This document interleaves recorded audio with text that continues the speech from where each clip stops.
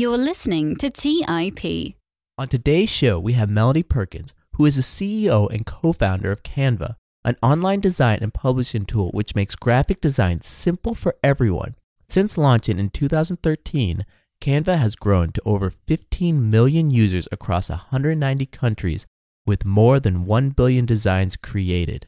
After hundreds of revisions to the Canva pitch deck, Melanie has now raised more than 140 million, and today's value of Canva is at 2.5 billion US, making Canva the second Australian startup to achieve unicorn status.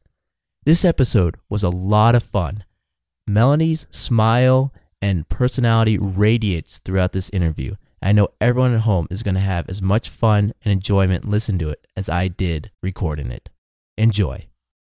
You are listening to Silicon Valley by The Investors Podcast, where your host, Sean Flynn, interviews famous entrepreneurs and business leaders in tech.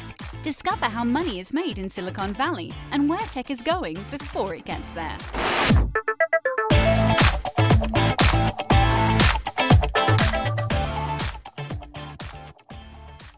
Melanie Perkins, thank you for taking time out of your busy schedule today to be on Silicon Valley. Thanks so much for having me. Now, Melanie, give us a little history about the evolution from its start to what has become now. Yeah, absolutely. So I was at university and I was teaching design programs and they were super complicated. And I thought that in the future they would all be online and collaborative and really simple. But at that point in time, I was 19 and I had no business experience or software experience or product experience or literally anything that would be relevant. So rather than trying to take on the entire world of design at that point in time, decided to take on school yearbooks in Australia and turn my mum's living room into my office, ended up with printing presses there. My boyfriend became my co-founder and we set to work. And we did that for a number of years and grew profitably, grew internationally, and then wanted to take it to the much broader market of enabling everyone to design everything and set to work on that. It was sort of 3 years between pitching investors and actually landing investment, a year of pitching engineers, trying to get them to join my team, and then a year of development. And then eventually in 2013, we launched, which was incredibly exciting to get Canva out into the world. Could you talk a little bit more about 2013 and that initial start? So we knew Canva was going to solve a really big problem that a lot of people face. So a lot of small businesses really struggle trying to create their marketing materials, their social media graphics, and they don't necessarily have the budget to create a lot of content. And now with the world becoming increasingly visual, everyone's needing to create so much more visual content than ever before.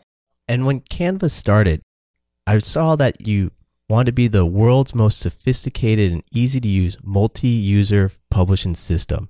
And also that you wanted to take the entire design ecosystem, integrate it into one page, and make it simple and accessible for everyone across the globe. When you were telling this to people, what was their initial reaction? So, funnily enough, that the first thing you said, the world's most sophisticated and easy to use online publishing system. So, in 2008, for my first company, we went in it was called WA Inventor of the Year, Western Australian Inventor of the Year. So we're trying to sound very inventory. So that was where that quite long title came from, the title of our pitch. And then when we were pitching for investors, we were explaining that we're going to take all these different ecosystems, all these different industries. So usually when a professional designer has to create a design, you have to go and spend a number of years learning something like Photoshop. You then have to go to a stock photography library and a stock illustration library. You then have to go to collect all the content from fonts and stock layout sites. And then you have to collaborate over email and Dropbox. And then finally you design. And then you have to use programs to go and prepare your design for web or print or videos or website. And all these things are completely different. You're having to learn all and navigate all these different things online and offline. So we thought this was completely ridiculous and wanted to take it and integrate it into one page and make it accessible to the whole world. It was quite a large undertaking. And back in 2011, when we started pitching this to investors, I can now understand why most investors thought that we're a little bit crazy. Fortunately, we've gone and done exactly that. But I do understand investors' apprehension when we were first pitching this idea. Now, if you went back in time and heard yourself pitch, would you have invested? I would have thought I was rather ambitious. And I think the reason why we eventually were able to attract investment was we knew the market intimately. So at that point in time, the lean startup was really popular. And the whole point, as I'm sure you know, like the lean startup is like, get something out there, iterate, see whether people like it. And we were coming in with a completely different mentality. We were like, there's this huge problem that people face that we want to solve. And in order to create an amazing user experience, we're going to have to go across all these different things that were completely separate previously.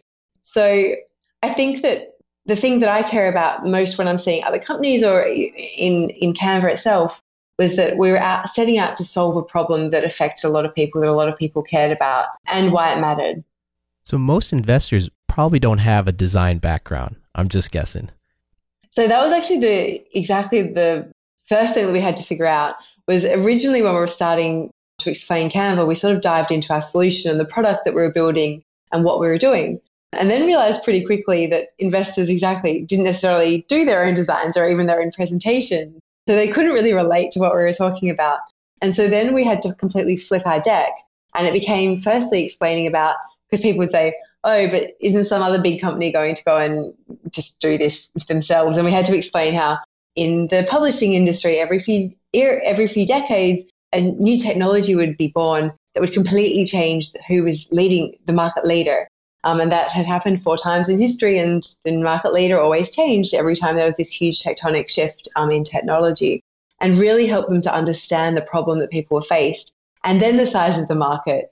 At that point in time, they may be a little more interested in our solution. And we continue to iterate on it time and time again. Every time an investor would come across with a problem, we'd have to come in and iterate on our deck again. So they'd be like, oh, you're the same as some other company. We're like, we're totally not. So then one of our early slides became the market landscape and showing where the huge gap was in the market. So how many times would you say you had to redo your pitch deck? And without Canva, how many hours do you think you spent redoing the deck? Literally hundreds. Every time an investor would meet with us, our strategy, rather than saying, hey, would you like to invest, would say, hey, give us some advice. And so we ended up with every time I'd have an investor meeting, we'd then iterate on my deck. And it meant that our deck ended up being really strong because it had so much iteration. And it really meant that we had to become very confident with our strategy. And in fact, a lot of the pages in our deck, our original deck, are still the pages that are in it today, except we've ticked a few of those things off now, which is quite nice rather than it all being very theoretical and philosophical, which is pretty cool to see. With building out the platform, the initial test, what was the feedback? How did you get the users to give you comments, to reiterate, to improve the product at the very initial stages? Yeah, so once we'd been in development for about a year, building out the foundations of Canva. And then the first thing that we did was we used a site called usertesting.com where you can actually watch videos of people using your site, which was really interesting because we realized as soon as we did that people were really scared to click. They were scared to interact because people are told that design is a really hard thing that they can't do. I think that the first thing that we had to do was to add an element of playfulness. So we spent a lot of time iterating on our onboarding flows, and you had to do silly little things like change the color of a circle or put a hat on a monkey. These very small little challenges that it kind of switched the game from being, I don't know how to use this, to like, oh, I changed the color of the circle, or I put a hat on the monkey, and it helped to build up people's confidence in what they were doing. So you actually used a gamification to introduce your product to the beta testers? Yeah, and to all of our users. I guess the problem that we realized early on was that people don't necessarily know they have a design need until they know how to design. If people came into our product and then it was going to be, a month or so before they had a design need, and then they had to learn how to use the product, and then they would then promote it to a friend, we knew that wasn't going to help Canva to spread very rapidly. So what we wanted to do was people came in, we gave them a design need because we gave them the 5 starter challenges. And then in a short period of time, they built up their confidence, and then they were ready to share that with a friend because they would then also be more ready to take on design challenges as they came along. So we wanted that all to happen within the first few minutes of using the product, which certainly helped Canva to spread. And earlier you had mentioned that technology gets disrupted and you saw the shift. What was that shift? Absolutely. So back when we were starting out, everything was based on the desktop computer, despite the fact that the internet obviously had taken off in a very big way. And, Facebook was taking off at the time. And it was like, why is design programs still desktop based? Why are they still so hard to use? The other huge shift was when I was teaching design programs, I was teaching Dreamweaver, I was teaching video programs, and all of these things had completely different UI, which meant that people had to go and learn to navigate all these different systems. And so what we wanted to do with Canva was to take all those different products that you might want to create and put them into one platform. So rather than having to learn all these different things, you could learn one product and then you could click a button and you could turn that presentation into a website or get it printed and delivered to your door, present it immediately, or turn it into something that can be shared on your blog. So the whole point was that you could use one product to create anything it is that you want. It sounds like you're solving 1,000 problems at once. I would like to see that look on that first investor's face when he's like, sees the sheet and just going, there's 100 pain points you're tackling here.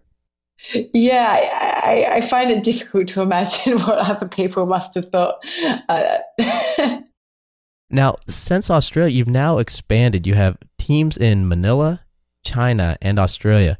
Can you talk about that team atmosphere and the culture and how actually having teams in all these different countries with such different cultures, how that kind of gels together, how that works for you?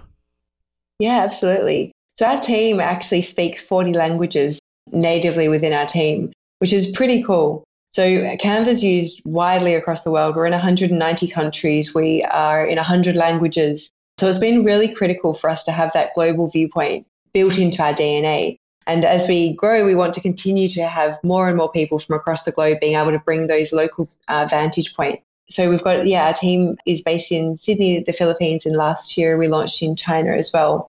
And I think it's been really awesome to have such a global viewpoint. One of the things that we did early on was we launched a lot of Roman languages because they were kind of the easier languages for us to get into. Then we tackled some of the harder languages that had different scripts and alphabets. And then last year we tackled a lot of the hard languages. So we launched in China, where we had to have obviously our servers based there. We had to build up an amazing team there. And we also launched in right to left languages. So things like Arabic and Hebrew and Urdu, which obviously was a huge engineering effort. But our goal right from the start was to empower the whole world to design. And when we say the whole world, we literally mean everyone, which meant that it was really critical to have a global viewpoint from our team, from the way we localize our product. And now we're focusing really on providing a heavily localized experience. So ensuring that not only do we have some fonts available, we have a huge wide variation of fonts available, that our templates are localized, that people can pay in their local currency using local payment methods. So we're just getting deeper and deeper into the localized experience. That's amazing, this world reach and view from the beginning. So many companies have had challenges entering the China market, but yours seems to be smooth, going through the motion like it's nothing. Could you talk a little bit about the preparation to enter China and if there's been any pivots or major roadblock in this journey?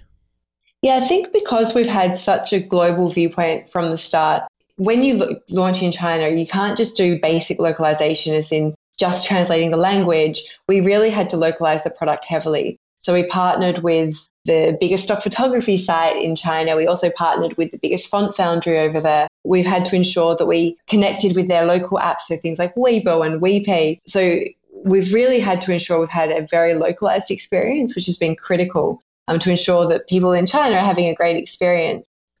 And what is a Canva season opener? Yeah. So in the early days, every Friday we'd get up and everyone would say that what they've been working on. Then our company grew a little too much for that and it was starting to take a little too long. Every team would get up and present what they're working on. But then that started to take too long. And then we started doing it every month. And then we're like, okay, this is getting ridiculous. And so what we now have to do is every season, so like literally autumn, winter, spring, summer, the teams get up and they present the big goals that they're working on. It's actually crazy. In the season opener week, so much work gets launched. It's a lot of fun. And it also means that you can probably tell we're doing quite a lot as a company. And so ensuring that everyone has context on everything that's going on across the company is also really critical. And so that's exactly what happens at season opener. And they're also a lot of fun. So we often have a theme and a lot of people get into the theme quite heavily. It's a little bit of fun to show off everyone's creativity as well. So these season openers, is it localized to each office, or do the offices get together and actually collaborate maybe online or work together to create?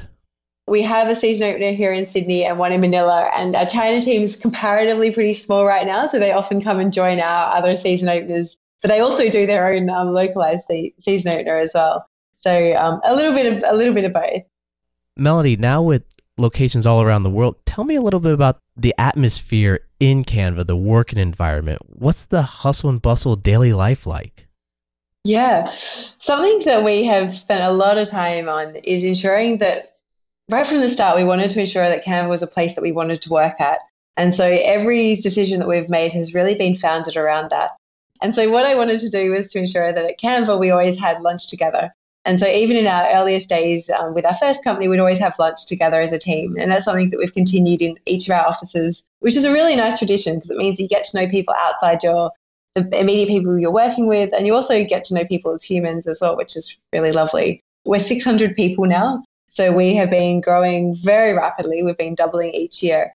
And we're hiring internationally. So we've got people from all over the world joining Canva. We've got a lot of people from the US who've actually even moved over here. Sydney's an amazing place to live. Now, with that massive growth, I'm guessing people there are working 7 days a week, 20-hour days. Probably someone's hitting them with a stick to make them keep typing. What's the atmosphere like in the building? Quite the contrary. We've had a really strong focus on ensuring that people actually have a life outside work as well. And so people work flexi time here. There's everything from like nails club to skateboard club to book club to board game club to every sort of club under the sun, which really helps dogs club. I joined that one recently. All sorts of different things, and are actually enjoying their life as well. And then your headquarters is in Sydney, Australia. Why not move to Silicon Valley? In our early days, the investors said exactly that. In fact, a lot of investors didn't invest because of that very reason. I think that it worked out very fortuitously. Our CTO and our co-founder, Cam's our co-founder and Dave's our CTO, they both came from Google Wave, which was based here in Sydney, which meant that we were able to attract a really strong tech team and get a really strong tech foundations here. We're also able to build a really strong team.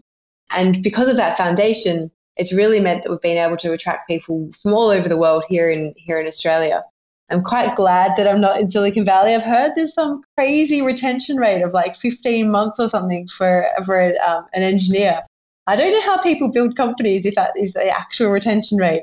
We're very lucky to have a lot of people here at Canva that have been here for years, even though we're growing really rapidly. It's really lovely to have such amazing people around who are loyal and really trying to build this thing. I got to ask again, it was mentioned earlier when you said you're with investors and they would say, well, why can't a bigger company just come and compete with you?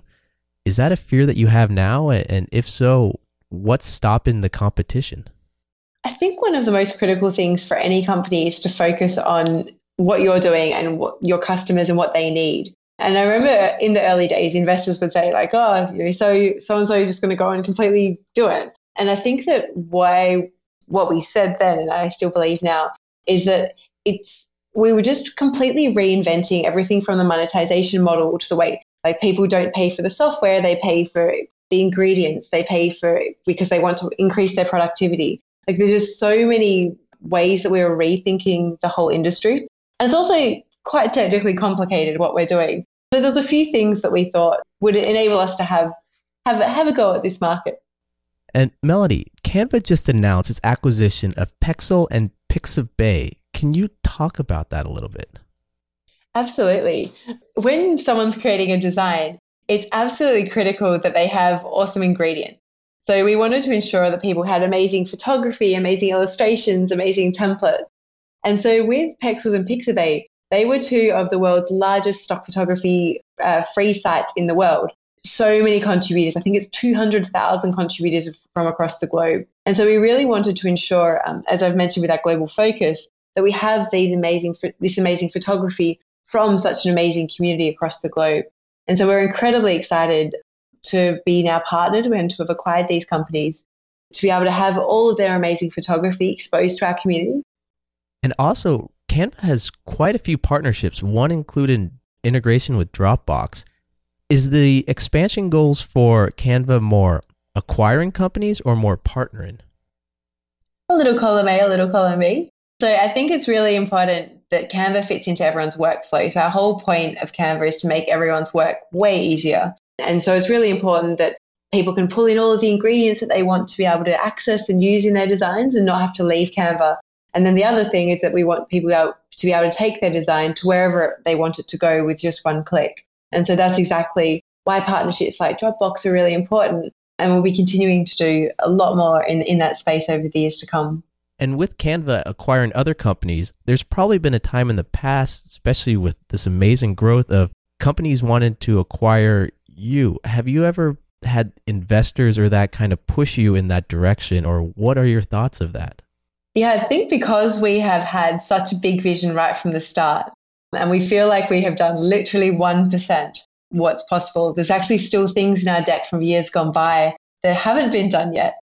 Investors haven't been pushing us to sell in any way whatsoever. I think investors that have invested in Canva really believe in what we can achieve and in our future roadmap and vision. So yeah, we've got a lot to do. Can you tell us a few of these things that are in this amazing pitch deck that I'm really curious about, because something tells me it's a treasure map that are going to be accomplished, that are next steps? Yeah, I can touch on a couple of things. So one of the things right from the start, we realized that large companies and large enterprises have a lot of problems creating design. So often the sales team, for example, gets completely neglected by the design team because the design team are focused on all of the above the line things or the high value marketing material. The sales team needs to create a lot of amazing content, creating custom pitch decks. The social media team needs to create lots and lots of social media content every single day.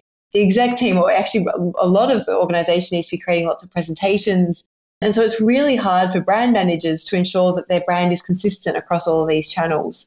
And so we knew this right from the start, that Canva would be able to have a significant role to play in large companies and enterprises.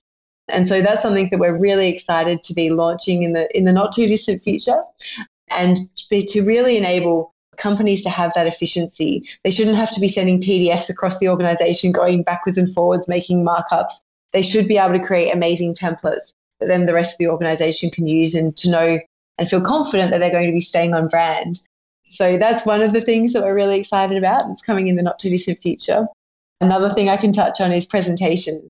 So we think that presentations have been so outdated as the web has been growing and everything's becoming dynamic, and people are being able to embed YouTube videos and tweets and Facebook posts and all those sorts of things on websites.